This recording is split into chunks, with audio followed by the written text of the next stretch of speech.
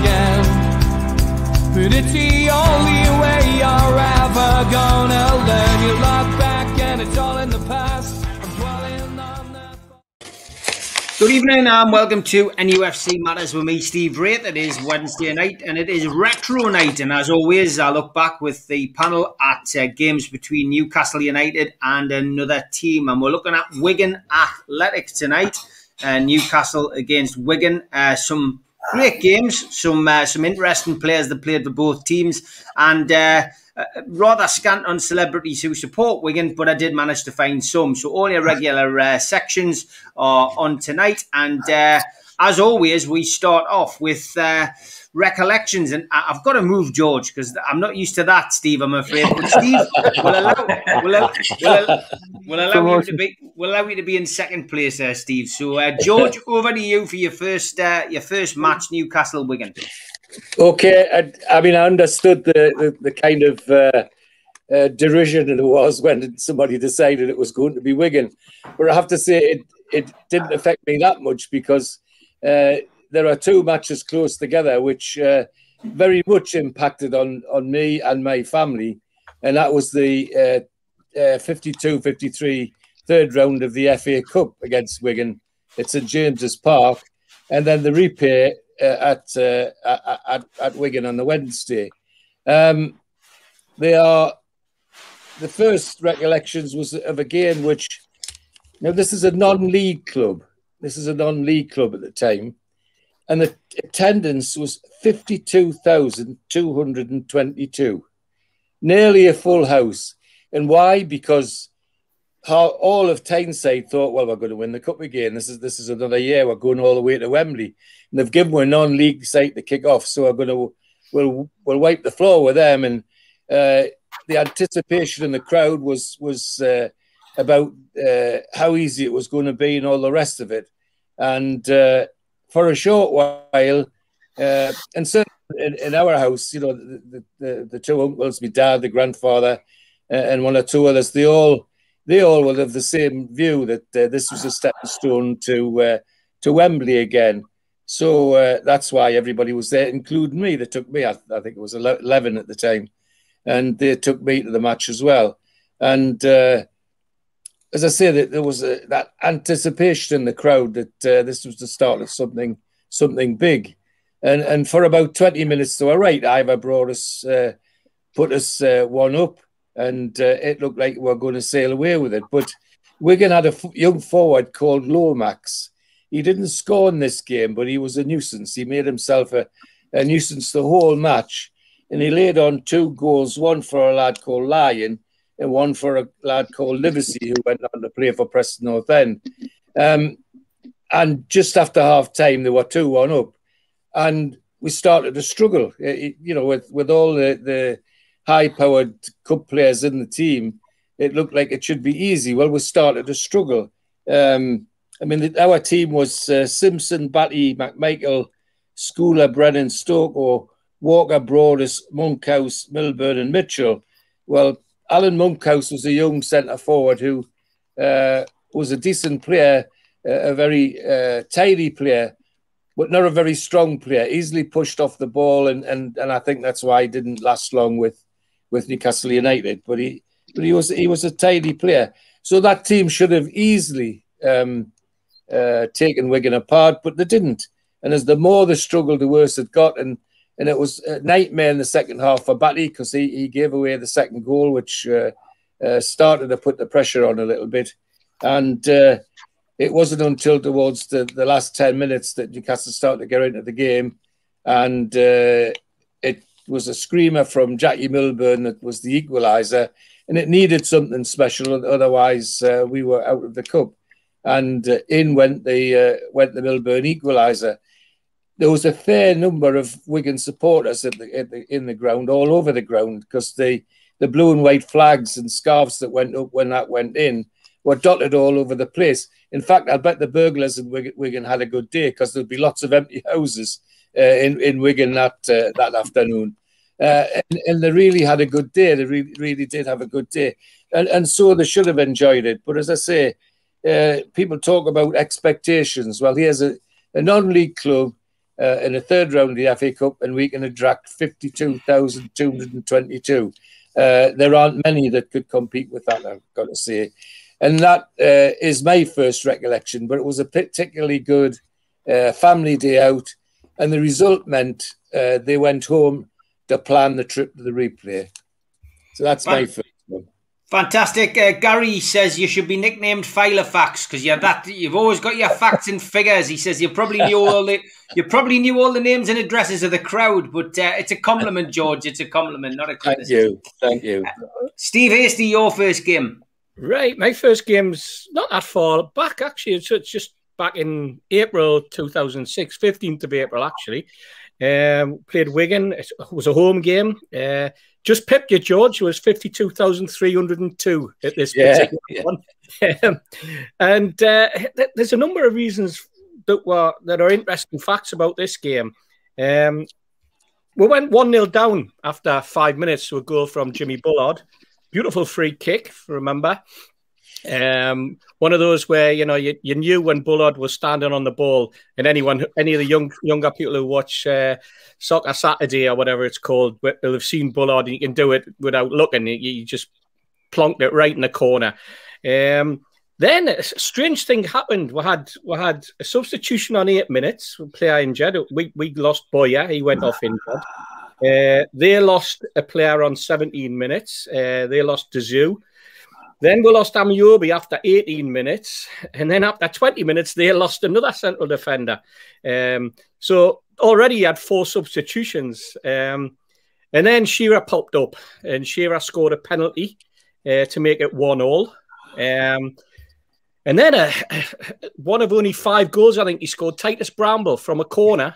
Heads an effort in. It was a beautiful, typical Solano corner, and Bramble was totally unmarked in the from about 9-10 yards out, and he plonked this ball, beautiful header, planted it right in the corner, and that was it, 2-1. And then the second half, we had what was a lovely move with a beautiful pass, which, if I'm perfectly honest, if it was today, they would still be trying to work out on VAR. If this game was Saturday, they would be still working out on VAR whether or not it was offside or not, because it was one of those really, really tight ones. There'd have been lines all over the pitch. We would have gone for a pint and come back, and it's still been trying to make their mind up. But it was a beautiful ball by Chopra, lays it on into Shearer's path. Shearer beats the offside trap, goes round the keeper, slots it in, 3-1. Well, sounds like it's the normal Newcastle game, but there was a number of reasons why I picked this. Well, one, this was Alan Shearer's last home game. And we won 3-1. Won 3-1. Last home game. It was also the first game that Shearer had scored 2 for a couple of seasons. It was the first time for a couple of seasons that would actually come back from a 1-0, being 1-0 behind and actually winning a game. And it was the very fact that I think everything was then built up for the rest of the season. Shearer, he'd broken the record. He gets a couple more goals in this game, and we're thinking, there's some really corking games coming up. We've got Sunderland, we've got Chelsea, various other fixtures, and we thought, we're going to go out he was going to go out on a high, and that was the last we saw of him at St James's Park in a league game. Obviously, he had the friendly where he just came on for the last couple of minutes, the testimonial, that is, for the last couple of minutes. But when you think about it, we were graced with a beautiful, amazing footballer that we were all lucky enough to watch. And to see him go out on a 2-goal run like that at home, the last time in front of 52,000, was something special. You look at the team, and again, another one for the youngsters. Don't believe everything that you see on the Premier League website, because apparently we had Given in goal, we had Stephen Carr as right back, and we had Robbie Elliott, goalkeeper, playing at left back. I think typical. Obviously, it meant it was Robbie Elliott, the proper left back, who was playing. Craig Moore and Bramble at the central defence. We had Solano, Dyer, Boya, and then Zogbia as the midfield 4, with Shearer and Amiobi up front. And as I say, Amiobi went off injured, Boyer went off injured, Dyer went off. They were replaced by Faye, Lee Clark, who did a great show last night, and Michael Chopra.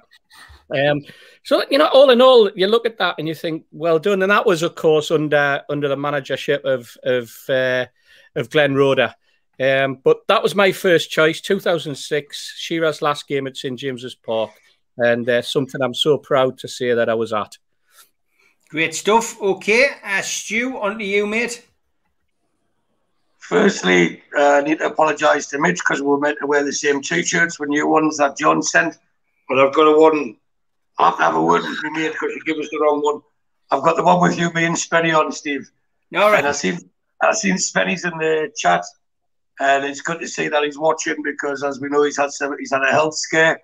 Today he went for a CAT scan, and I kid you not, they play music when you're getting your scans and everything just to relax you. They had the song by Gloria Gaynor, "I Will Survive," playing as he went. Right. And that's gospel truth. You'll vouch for that, actually. You rang us up to say you can't believe this. So get well soon, mate, and hopefully they've got rid of your Macam accent as well. Yeah, get well soon, Spenny. Yeah. Right, so the first game I want to talk about is Boxing Day 2008. There's two games I want to, first of two, obviously. They're both testing games, and the reason I call them testing games is because they both finished 1-2, 1-2. So we got beat 2-1 in this one, and it was against Wigan Boxing Day. Now, the reason I picked it is because I'd flown over from Tenerife for Christmas, and I was in the backwaters or outpost that's called Keighley. And I managed to get tickets, and he'd come down with his dad. We met him in the bar, had a few drinks, got into the ground. And in Wigan, they're one of these, well, it's a new ground, it was at the time. They have a lot of grounds now that stop playing music and have everything else just to get the crowd lifted up. So they had this song that I hadn't heard because whilst I was living in Tenerife, I didn't really keep up to date with what was going on music-wise or TV-wise. For different reasons. This song come on and everyone was singing it. And I mean everyone, no matter what age group, there was people I knew there who were at the time in the 60s, there's people in the teens, and everyone knew the words to this song. And I'm like, what is this? So I said, is this a Newcastle song? He went, no, it's one that's been in the charts. And I don't know why, but it was called Human by the Killers.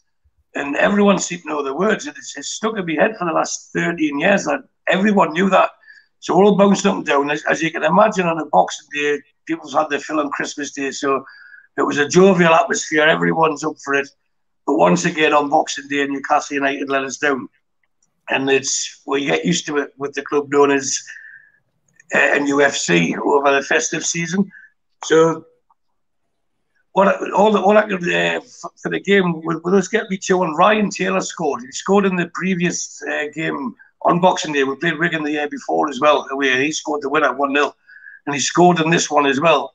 But I reckon that we can forgive him since he signed for us in the over-the-wall job. So no hard feelings with that.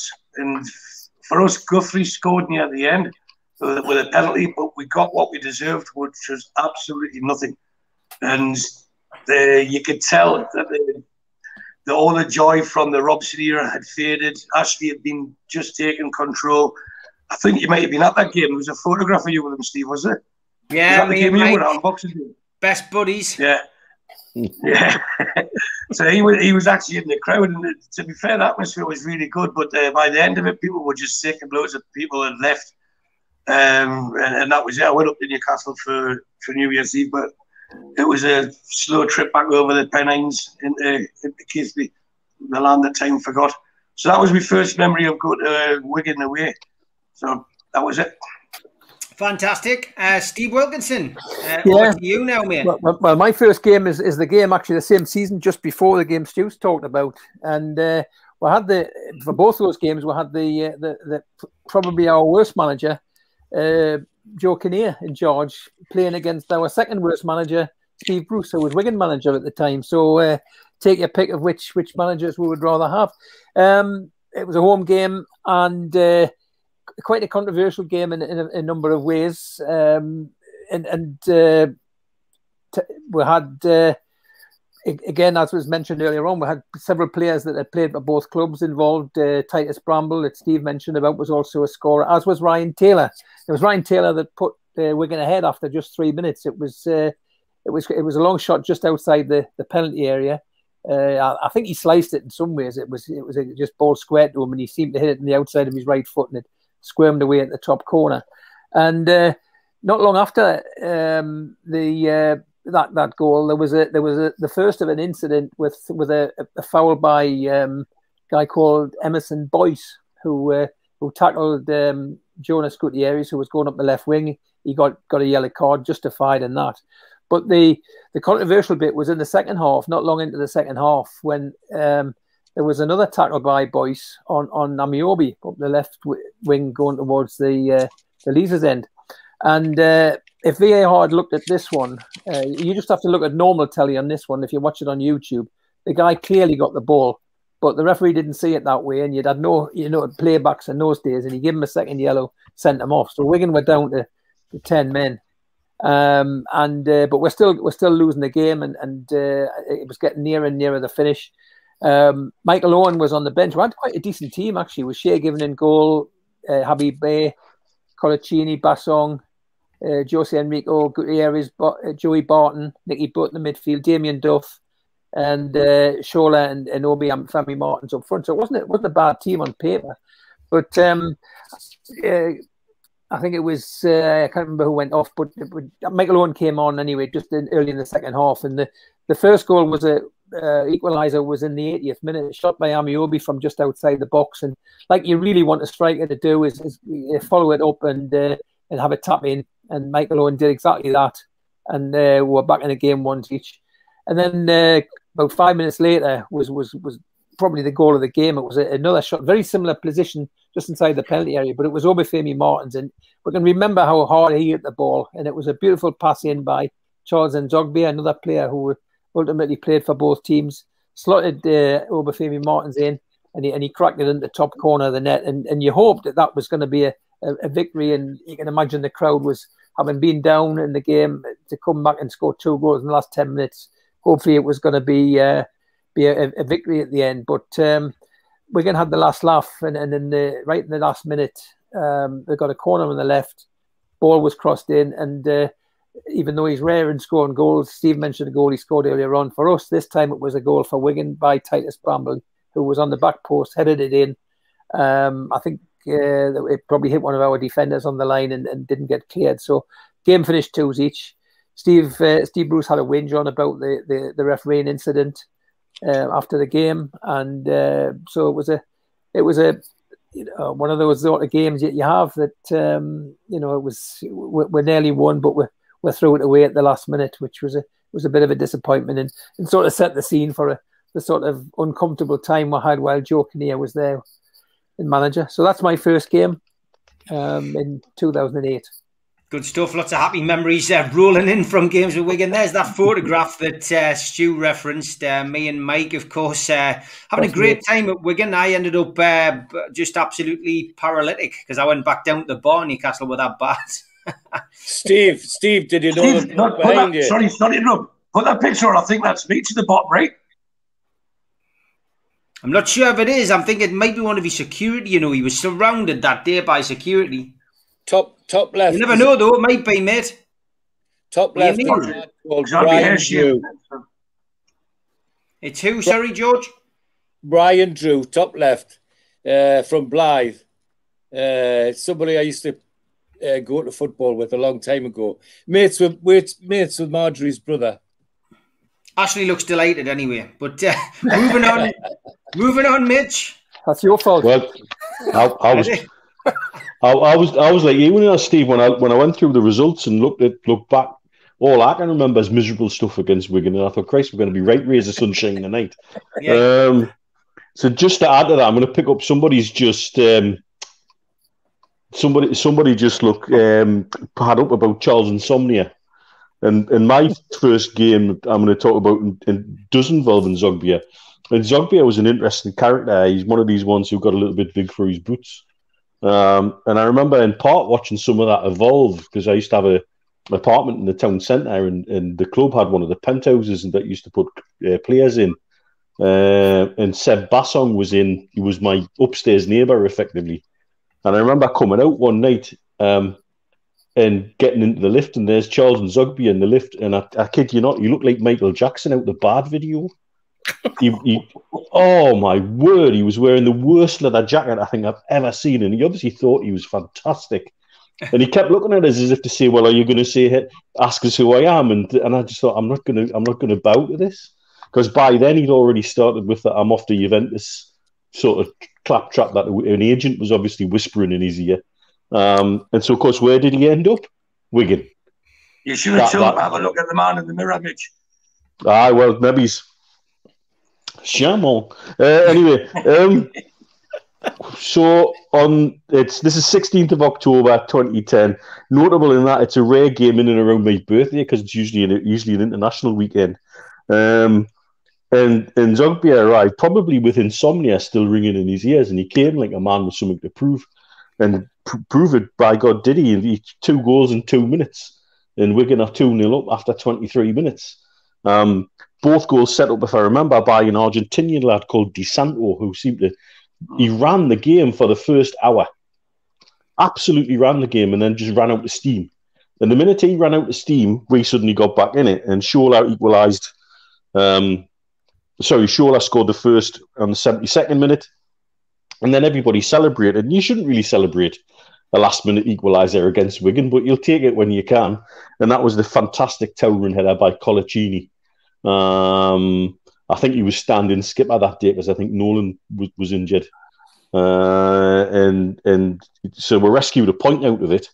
But the game was all about Charles Nzogby and this sort of desperation that he had to prove something to us after he'd left, with a big furore about him. I'm going to Juventus, I'm going here, I'm going there. And then to see him end up at Wigan was just a joke, really. And to be honest with you, like so many players who leave like that, if they do take a step sideways or down, you never really see them coming back up again. Yeah. And it's a shame. It just felt like he was another one of those ones that could have been so much more. And all about his mental attitude more than anything else.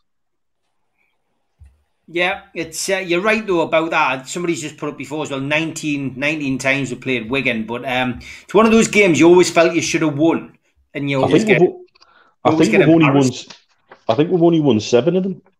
Yeah, it's one of those places, and somebody else has just put it's the best thing about Wigan, I think it was Paul Oxley, is the away ticket allocation, which he is right about, and the fact that it's quite close. It's always a good away trip. And the pies. And the pies are good. Big shout out to the sponsor, SpiderVPN. Google SpiderVPN for all your internet security. They can protect your passwords and prevent any hacking and that kind of thing. So get yourself onto SpiderVPN and they can help you out. Also a big shout out to skipsandbins.com this month. Telephone 0800 25 45 25 3. Email inquiries at skipsandbins.com. Website www.skipsandbins.com.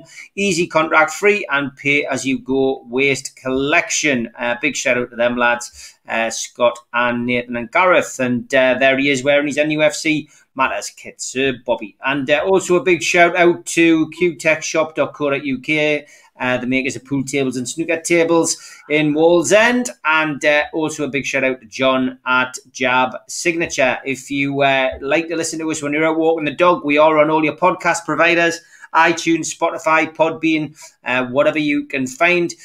Just search NUFC Matters. First time visitor at the channel, then please click onto the badge, Newcastle Legends, in the bottom right-hand corner. And that's it. You subscribe for free 7 nights a week. We have Newcastle United related content. So hit the like button, which is the little thumb. Hit the share button to share to your social media and drop into the chat. You can leave a comment on screen and get involved with the like-minded Newcastle fans down there. And don't forget, throughout the summer, the food bank is still operating the Matchday Bucket. So if you want to make a donation to the food bank, that's a great way of doing it. NUFCfansfoodbank.co.uk.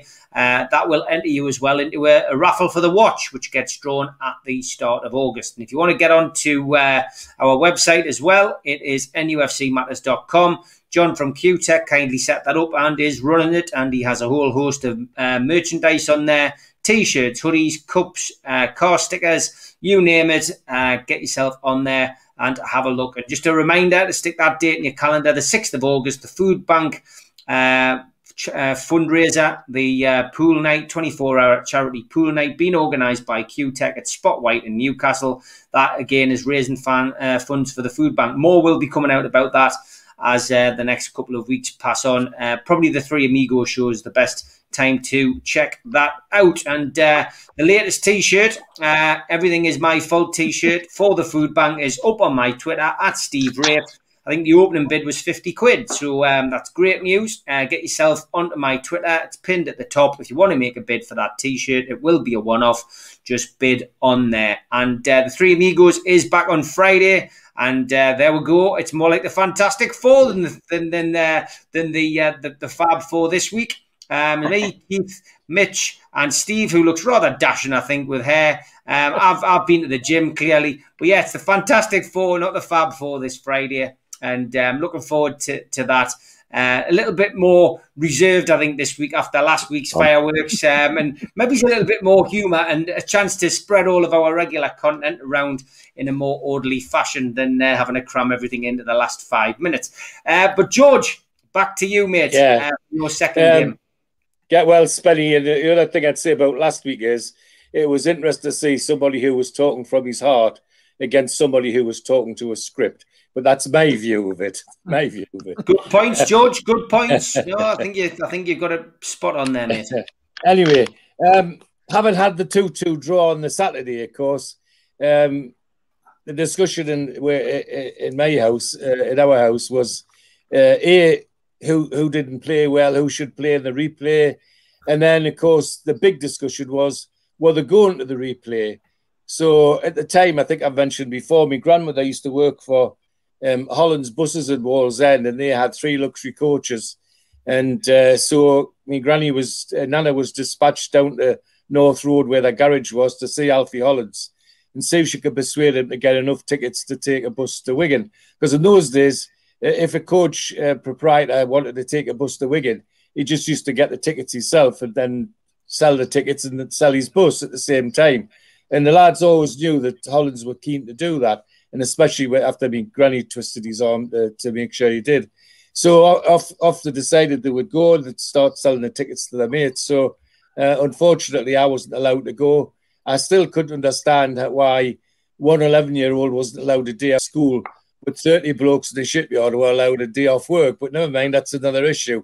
And I was told to mind my own business when I raised that issue at my age, but never mind.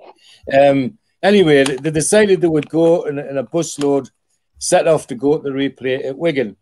And somebody had heard about these fantastic new places on the it was the A52, it wasn't the M52 then, where you could go in and get a meal and get drink and all the rest of it on your way down. And somebody had put the notion in their heads that when you went into these places, you could have as much as you liked for next to nothing. So off they went, and apparently on the way down, they stopped at one of the motorway stations. And that's exactly what they did. They piled their plates. And then they spent the next 2 hours arguing with the manager who was going to pay for what, because clearly they all thought, well, it was nearly free. Well, it nearly wasn't. It never was. And it's certainly not now. Anyway, they got on the bus and they got to Wigan. And the crowd was nearly 16,000, which broke the record for that particular ground, the old non-league ground. And from what they told me, was an interesting game, but a very nervous start. And as I mentioned in the last game, they had a lad called Lomax who was good and was causing all sorts of bother. Well, in this match, he didn't just cause a lot of bother and lay on 2 goals. He actually scored 2 goals, and the second of which made us very nervous because it made them 2-1 in the lead. And it was interesting to see the team, how it changed from the first match. Nearly the same. Simpson, Cowell instead of Batty, Michael, Schooler, Brennan and Casey instead of Stoko. And Tommy Casey was a bit more guile than Stoko and a bit harder as well. And on the right wing, Len White who was in for Alan Monkhouse. And again, a strong player for somebody who wasn't necessarily as strong as he could be. The Broadest, Keeble, Milburn and Mitchell. Again, a team that could have knocked first division clubs out of the cup, never mind a non-league club. But the game went on and Keeble got the first goal, Len White the second goal, and Ivor Broadest finished the match off for the 3-2 win with one of his daisy cutters, as they called them. He had a knack of hitting the ball about half an inch off the turf, and it was when it went like an arrow, there was no stopping it, and that's what he did in this particular match, apparently. The discussion for most of the bus on the way home was they weren't going to stop at a motorway station anymore because nobody had any money left, and the other one was, well, we're going to make a bid for this kid Lomax. Why haven't we bought this kid before? But actually, what happened, I think, is, I said to you at the first match, Lomax ended up at Preston North End, which was probably a good move for him. But as I say, the members of my family who saw him twice still couldn't wonder why we hadn't put a bid in for this kid, because he was very good. Great trip was had by all, and all got home safe and sound, all bar one. And just down the street from me, Granny's, there was a family called the Dickies, and somebody else in here is laughing. The Dickies had sons were great at getting lost, and sure enough, Alfie Dickey wasn't on the bus when it got back to Wallsend, and so he had to find his own way back from Manchester eventually, about a day later than everybody else, and having to explain to his father, who was a huge man and not an unforgiving, very unforgiving man, as to what he was doing in Manchester on his own, what made him miss the bus. And all of his stories were disbelieved, of course. But another entertaining trip with a family and friends and neighbours to go and see a Newcastle United Cup tie. But again, all in anticipation of the fact, of course, we're going to win the cup again. That's what it was all about.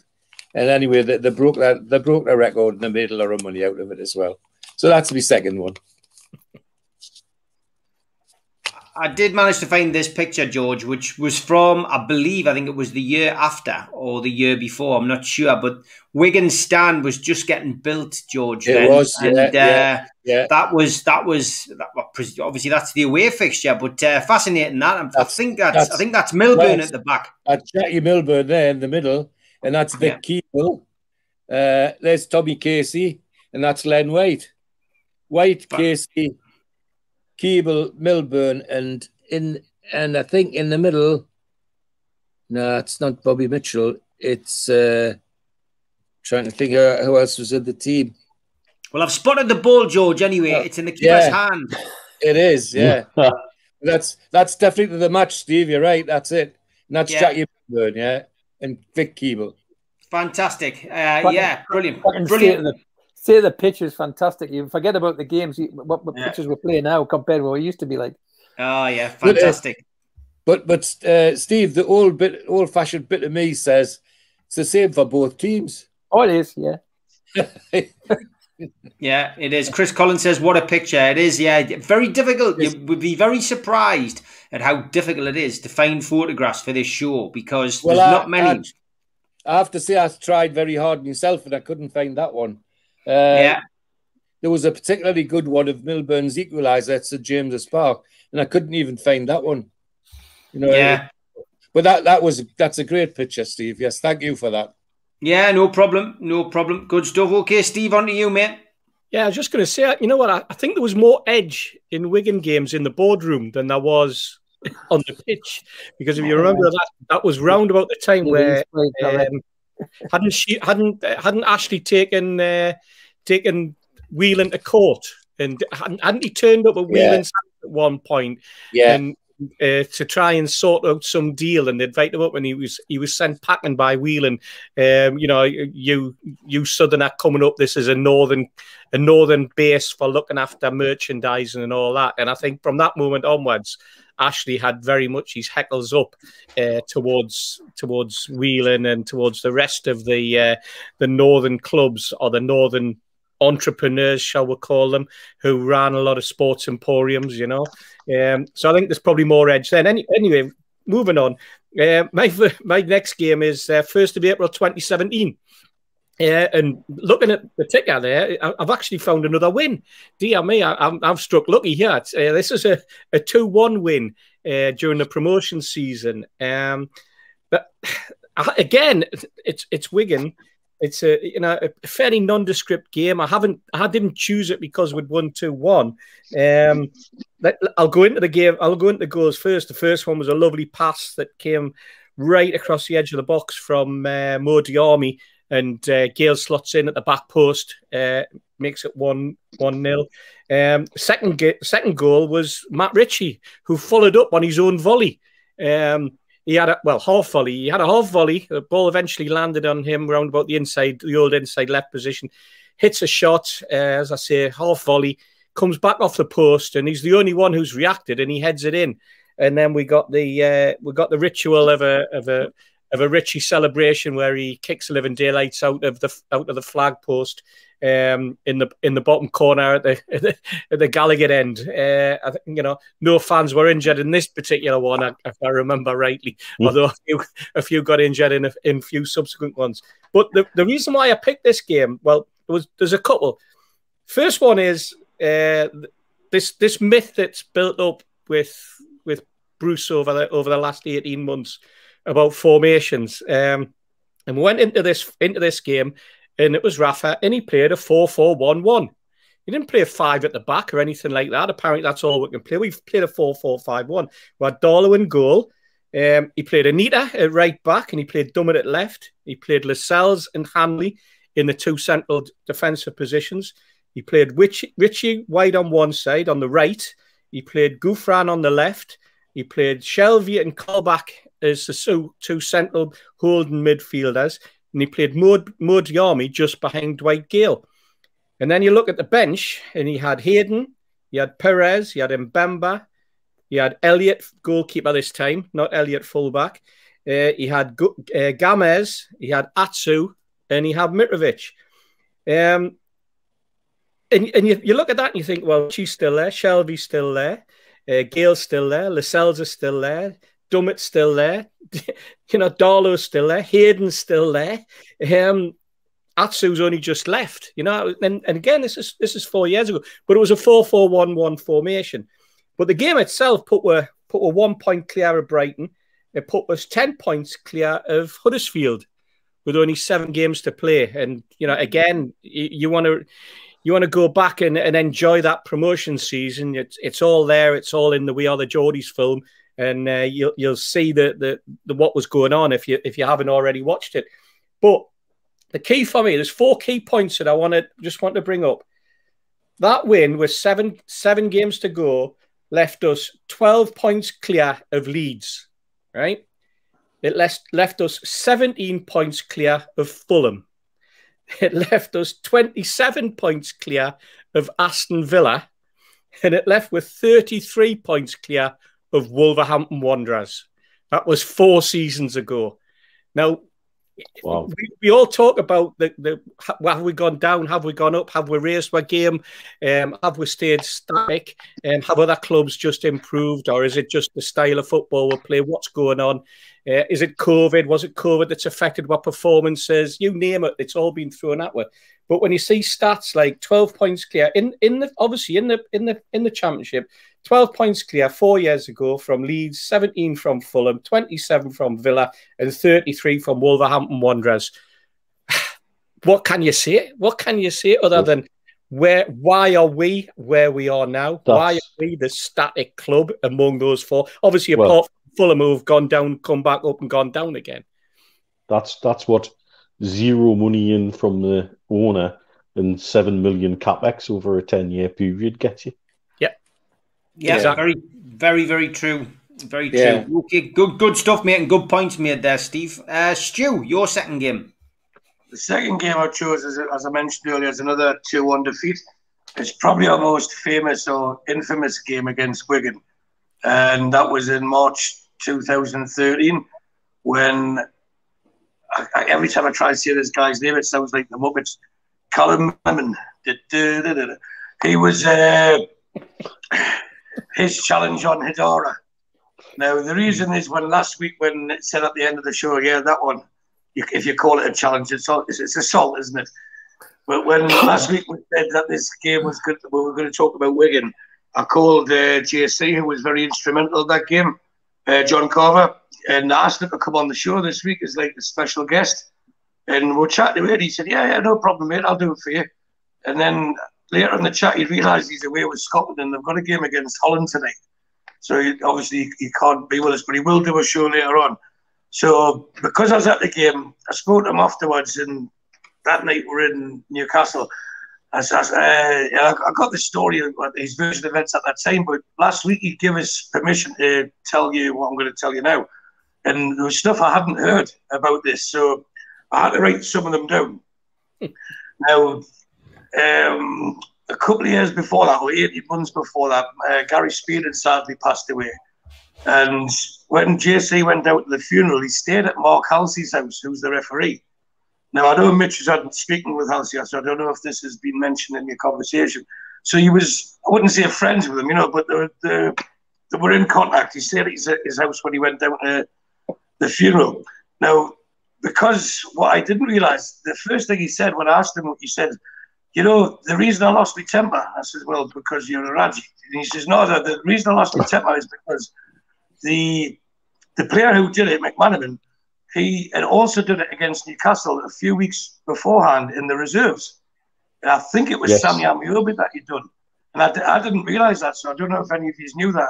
Apparently he'd done exactly the same challenge. So it looked like he'd done it again on purpose.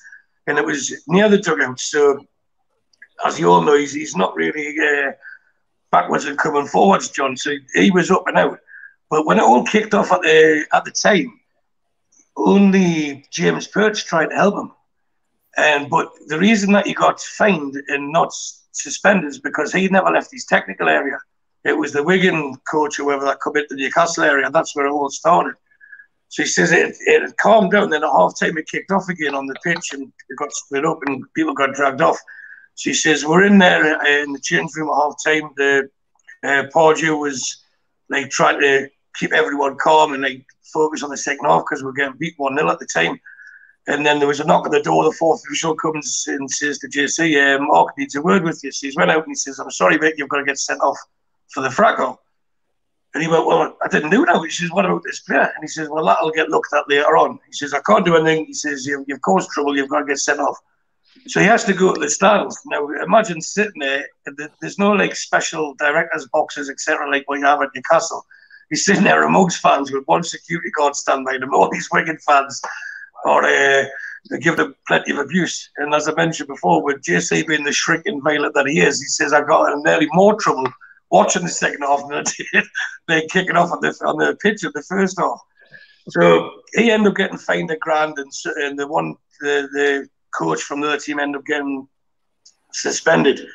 But going to the second half, Santon, of all people, equalised. He popped up on the right-hand side, David Santon, who was our left-back. He popped up on the right-hand side and cracked one in from the edge of the box. And I actually watched it back during the week. And his facial expression that he'd scored was a delight to see. But I think it was more surprise on his behalf that he'd scored with his right foot rather than his left. No, he was like genuinely surprised. So then it again, in good old-fashioned Newcastle, they threw everything at the Wigan goal, kitchen sink a lot. And then we succumbed to a 90th minute late goal where they scored from a corner. But it was scored by Kone. That's the guy who used to dye his hair different colours, I believe. I don't know if he was a Guinness or a matchstick that day, but I know he had dyed his hair. And he scored, but when the corner came over, someone blatantly handled it. It was like Maradona-esque. And all the players, I think Robbie Elliott was in goal. He was the first to put his hand up, which he should have been concentrating on the game. But it bounced about a bit and Cody knocked it in.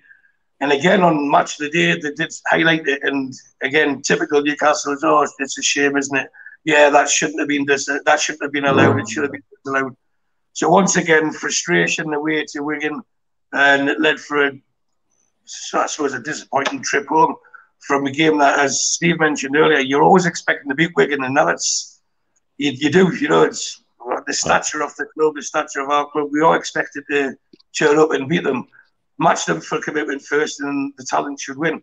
But it's very rare that we've managed to match them for the commitment. So that was the second game, and I just thought I'd give a different insight to what I heard and share it with you all. Great stuff. If I can add to that, when I took over Toon Talk Radio from you, Steve, with Andrew Davis, we used to start to get Mark Halsey on there.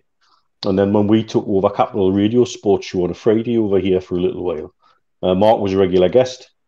And he's an interesting character because he will talk openly.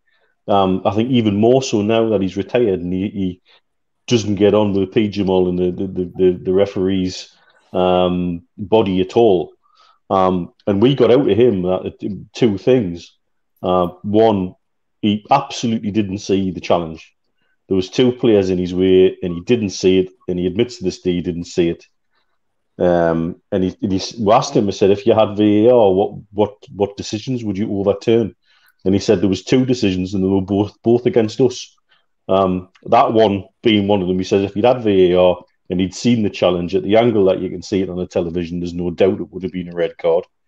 And he was told to shut up about it by the referee's body as well afterwards, by the way. And the other decision he said he wished he'd seen from a different angle was, do you remember when we played Grimsby in the Cup and had a thug of a centre-back who spent the entire game trying to put his elbow through Shearer's face? Yeah, I remember that. And he said that's the other one. He watched that game back the next day, and he said I missed 3 opportunities to send the guy off, and I just didn't see them. Brilliant. And it's interesting to hear a professional referee or a former professional referee with the shackles taken off because he was Being super honest, honest. Yeah. Yeah, he was super honest. And my opinion of Mark Halsey changed significantly just from having him as a weekly guest on the show and having, talking through the controversial refereeing decisions of the week with him and getting a really refreshingly honest answer. Yeah, great stuff. Good stuff. Steve Wilkinson, your next story. Not like Peter Walton when on BT, who seems to always sort of agree with whatever the wrong decision seems to be. Yeah. They have Dermot Gallagher on beIN Sports as well, and he does exactly the same. I used to work with Dermot. We used to do Players Inc. magazine, and he used to do the monthly column, and I used to do exactly the same with Dermot. He's a good lad, Dermot. Aye. Okay, well, as was mentioned earlier, we haven't beaten Wigan many times, and I've actually, for my second game, picked the biggest win that we've had. It was a 3-0. Coincidentally, as in the first half of the show tonight, the game before Stu's game, which was in December 2012, we beat Wigan 3-0. Another game with the controversial sending off. Probably was a sending off. I think nowadays it probably wouldn't have been on this double jeopardy thing now, because it was a foul by a guy called Figueiredo on Cisse. The ball was put through into the penalty area. Cisse went in and he tackled him from behind. Clearly last man, but I think now there's a double jeopardy because he gave the penalty, and I think now maybe you wouldn't get a penalty for it. But anyway, we got the penalty. The guy was sent off, so Wigan again down to 10 men as it was in my first game earlier on, and Demba Ba took the penalty and stuck it away in the bottom corner. Now this was the season when we were playing in the Europa League, and was probably, I think I had a game in that when I did a few weeks ago doing that, and it was the start of the season when we really started the decline, because we should have built on the season before when we finished 5th and got into the competition. And this was a Monday night game. We had another European game on the Thursday that week, but I think we'd already qualified, so I don't think it mattered too much. So we'll put up performance in this game, and took advantage of the 10 men. So Demba Ba, having scored then, scored another one about 8 minutes later. This time another shot by David Santon that you mentioned earlier on. He had a shot outside the box, and similar as it was in the first game when I talked about Michael Owen following up. This time Demba Ba followed up on the shot that the keeper could just parry. It was a stinging shot. He just parried it into the path of Demba Ba coming in, and he just had a tap in. So we're 2-0 up. But the highlight of the game for me, and the memorable moment from the game was the third goal in the second half by Gail Biggie Romana. Can hardly say his name. Young kid, we'd signed him as I think an 18-year-old. He'd only had a couple of games. I think he'd started once before this game. He'd been on and off his sub a few times. Young lad, he's only 19. We signed him from Coventry. And, we thought we were going to move forward by signing young players, which was Ashley's plan. Sign young and sell them for a profit was his mission at that time. And he looked like a promising lad that we might get a few years out of, but it didn't quite work. But he made his mark on this game with a fantastic goal. The ball went across to him just outside the penalty area, took it on his right foot, shifted his left and cracked it in the top corner. And, I remember that night, I think it was almost in line with it where I was sitting and you saw the ball sort of bend away into the top corner and the crowd went wild with it. And, we thought we had found a young lad. But sadly, that was his only ever goal for Newcastle and he didn't get many games. And then he was one of the ones that you might remember Ashley shipped out about half a dozen of them to Rangers when he was in charge of them just to whatever financial deal that produced, which we'll never really find out. But sadly, Gail Biggerimana didn't make it. But that's certainly a memorable thing from that game that we won 3-0. So that's my second game for tonight. Nice to hear a victory, Steve. Yes. I say it was hard to find them, Mitch, over to you, mate, for your last game. Well, I'm going to pour water on that now. Not the 0-4. Yeah, it is. 28th of April 2012, the season before, that season where we actually qualified for Europe. And this game, for me, typified us under Alan Pardew. When we were good, we were very, very good. But when we were bad, we were rotten. I genuinely believe if you look at the league table, if you want to get an idea whether a team's in a false position or not, look at their goal difference. And your goal difference will give away whether you've nicked a few and you've got a few extra points than you should have, or whether you're in and around the place you should be. And I think we finished fifth with something stupid like a +5 goal difference. And that tells me one thing. You nick a few games because you've got to win quite a few games to finish in fifth. But it means when you get beat, you get thumped. And I think we'd had a thumping off Liverpool that season. I think we'd had a thumping off of Arsenal put 5 past it that season as well. Well, anyway, we managed. And this was the ridiculousness. A win in this game would have put us in a Champions League place. That's how well we were playing. And they were in the relegation zone. So up the rock, and that man, Franco De Santo, just orchestrated another masterclass over 45 minutes. Set 2 goals up for Victor Moses. Where is he now? Sorry, I know he's in Moscow, I think. I think he set the 3rd one up and then scored the 4th himself from about 25 yards, and it was an absolute perler. And then the game just petered out from there. We never really came back from it at all, and never got back in the game. And they just cruised to a victory that I think took them out of the relegation zone as well. So there's us, looking. I think it was Chelsea. I think we were pushing for 4th, and we could have gone past them, and I think we would have left them with a game in hand. But I would always, at that stage of the season, I'd rather have the points on the board than the games in hand. And but I think under Pardew that season we finished 5th. Because, like Steve rightly says, we didn't follow it up with any kind of decent investment or anything to build on. That mistake then, we did struggle the following season. But yeah, if you wanted to sum Newcastle United under Pardew up, it's that game. Because by God, when we were bad, we were stink. Mitch, it was like they got punished for finishing 5th and qualifying for Europe because it meant extra expenditure, didn't it? She was like, I'll show you, you've overachieved, I'll show you. You're getting no money next year, but you'll definitely stay up because your team's good enough. Yeah, the other thing is, though, as well with Pardew was that I think you said that Santon scored with his right foot when he was left-footed, and that immediately sowed the seeds into Pardew's brain that Santon could play right back as well. It's like take your pick. Oh yeah, you scored there, you can play there. Sunday League stuff, Yeah, Kevin McGarry says food bank fundraiser idea. Hasty to get a Keegan perm if we hit a target of his choice. I'll let you think about that, and you can tell us on Friday, mate. Brilliant, great stuff. Keep those ideas coming in. Just keep them away from me. Okay, as always, we have a couple of regular features on here, and then the lads pick a 1 to 11 of players that played for both teams. So let's go through the celebrity fans. And as I mentioned earlier, there wasn't many, but I'm pretty sure the lads will get all of these. Maybe one might be a bit of a stinker, but let's have a go. Here's the first one. Mohammed Hosni. I know him. Mohammed Hosni Mubarak. Mohammed Hosni Mubarak. I'll give you a point for each name, lads. Well done. That was a good one. President of all that. Egypt. Richard Ashcroft. Richard Ashcroft. The Verve. Richard Ashcroft. Is that the lad off the BBC? It is, yes. What the Rowley, Paul Rowley.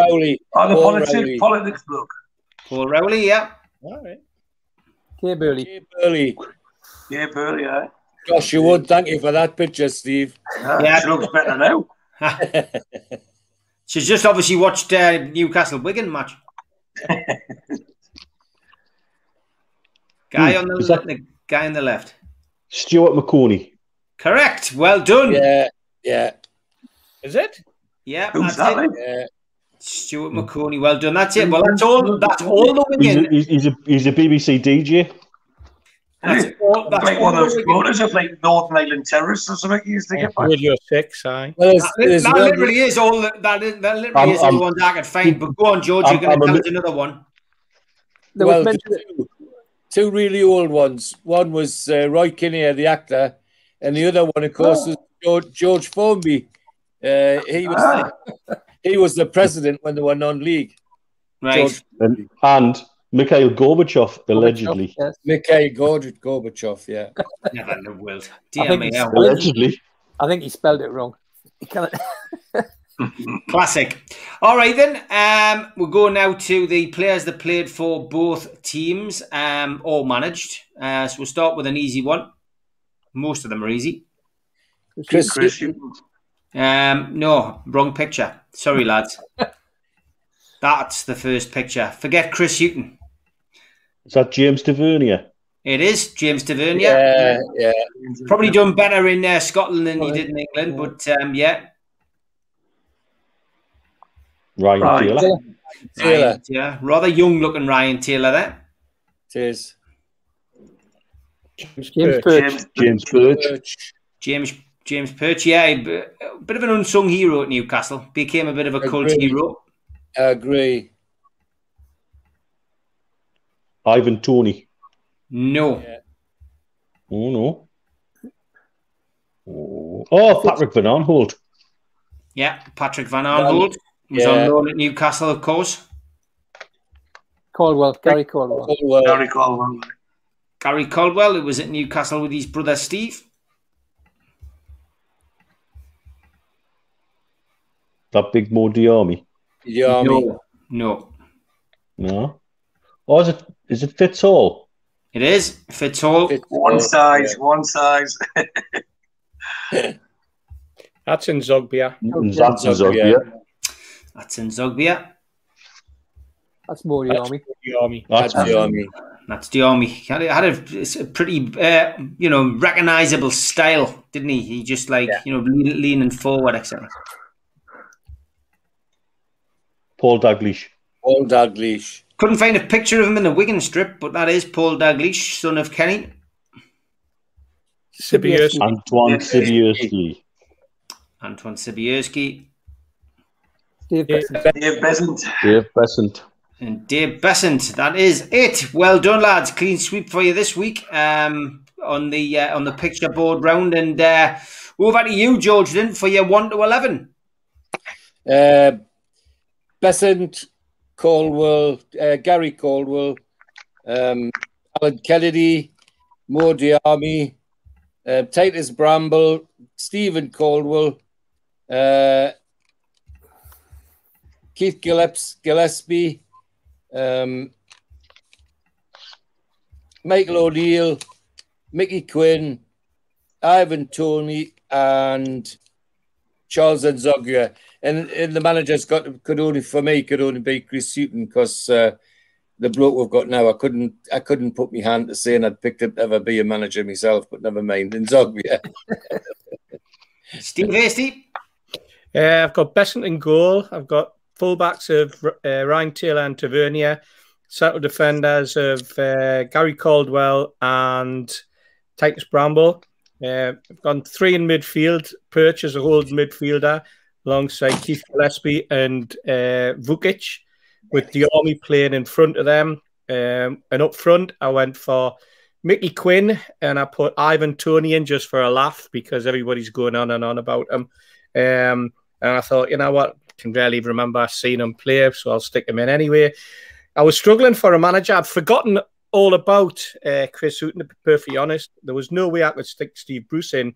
So I was actually toying with the idea of making Mickey Quinn a player manager. Classic. Yeah, you could add horses, didn't he? You could add Brucey. He's top 12, top 12. Stu Penman. Right, I've got Besant in goal as well. Perch, right back, Van Holt, left back, Caldwell Bramble in the middle. 2 centre midfielders of Diarmi and Ryan Taylor. Then I've got Charles Nzogua on the left and Keith Gillespie on the right. And then I had Sobieski up front, and then I got stuck. So I used the old get out of jail card and rang Mitch. And he reminded us that Mickey Quinn played for Wigan. So I took Vukic out and put Mickey Quinn in to go for it with Sobieski. And I said, I can't think of a manager. And he said, Steve Bruce. I went, I still can't think of a manager. That's how it was. I obviously didn't connect Chris Hughton with Wigan either, same as Steve. So I think we'll go with no manager for that. Fix itself. Well, we'll get beat at Wigan anyway, so it doesn't really matter. Yeah. Okay, Steve Wilkinson. Right, well, I've got a 4-4-2 formation, but I think there's a lot of left-sided actually in it. So, but I'm starting James Perch, Gary Caldwell, Titus Bramble, Alan Kennedy, left back. Midfield, Keith Gillespie, Mo Diarmi, Charles Nzogua, Ryan Taylor, and Mickey Quinn and Ivan Toney up front. I've got Alex Bruce as sub, but not the son that's causing all the social media bother. Alex Bruce going back quite a few years. Ginger-headed Scots lad. Yeah. And as a manager, I picked Graham Jones, who was coach quite a lot there. And he's probably our manager now, if we're truth be told, but not officially. Good shout out, Lee Taylor as well, and Billy Trace and Son both came out with Graham Jones as well. I did see him on my travels around the internet, to be fair as well, but omitted him. Mitch, last but by no means least, your teammate. Yeah, Besant was the only keeper I could find. And as a side point, I don't think he actually played a game for Wigan. But that's another matter. He did sign for them, so that'll do. Then back for James Tavernier and Alan Kennedy as fullbacks. Centre-backs, Gary Caldwell, who I've got in as my player manager, because he managed Wigan for a little while, I think, as a caretaker. Yeah. And then alongside him, I put James Perch. My midfield 4 are on the right, Keith Gillespie, and on the left, Charles Nzogua, with Mo Diarmi and Antoine Sobieski in the middle. And then up front, Mickey Quinn. And I had to put Ivan Toney in because I watched the Brentford playoff final with mine and Stu's friend Gareth, who I was amazed was still going by the time the Champions League kicked off at 11. By that point, all he could say was, Mitch, we're in the Premiership. And that was all I was getting out of him every quarter of an hour for the entire duration of the Champions League game. But fair play to him, we kept going, bless him. So yes, we will see him in the Premiership next year, and that's why I've got to put Ivan Toney in. Well done. Great stuff, lads, and as always, great job with a team which was rather difficult. Next week, we're going with Sheffield Wednesday. Slightly easier, I think, but again, blue and white, the prominent colours. But looking forward to that next week. And tomorrow, I am back with Supermac. Gibbo is otherwise engaged tomorrow night, so it'll be me and Supermac taking your questions. Got a little special. I'm having a day off myself on Saturday, but we do have a pre-recorded evening with Les Ferdinand, which took place at 9 Bar a couple of years ago, which I'm going to load up and stick that up. It's really good quality, well worth a watch. and that'll pass an hour of your time on Saturday night. So it's Saturday, fellas, Ferdinand, and tomorrow night, Super Mac will be joining me as usual at 6 o'clock. And don't forget, Fab Four or Fantastic Four, whatever you want to call it, on Friday night. Join me, Steve Hasty, Neil Mitchell, and Keith Patterson as we chat for a couple of hours about what's going on with Newcastle, the takeover, transfers, whatever else has happened over the next couple of days. But lads, until next Wednesday, look forward to seeing you then. Take care and good night. Good night, everybody. Bye.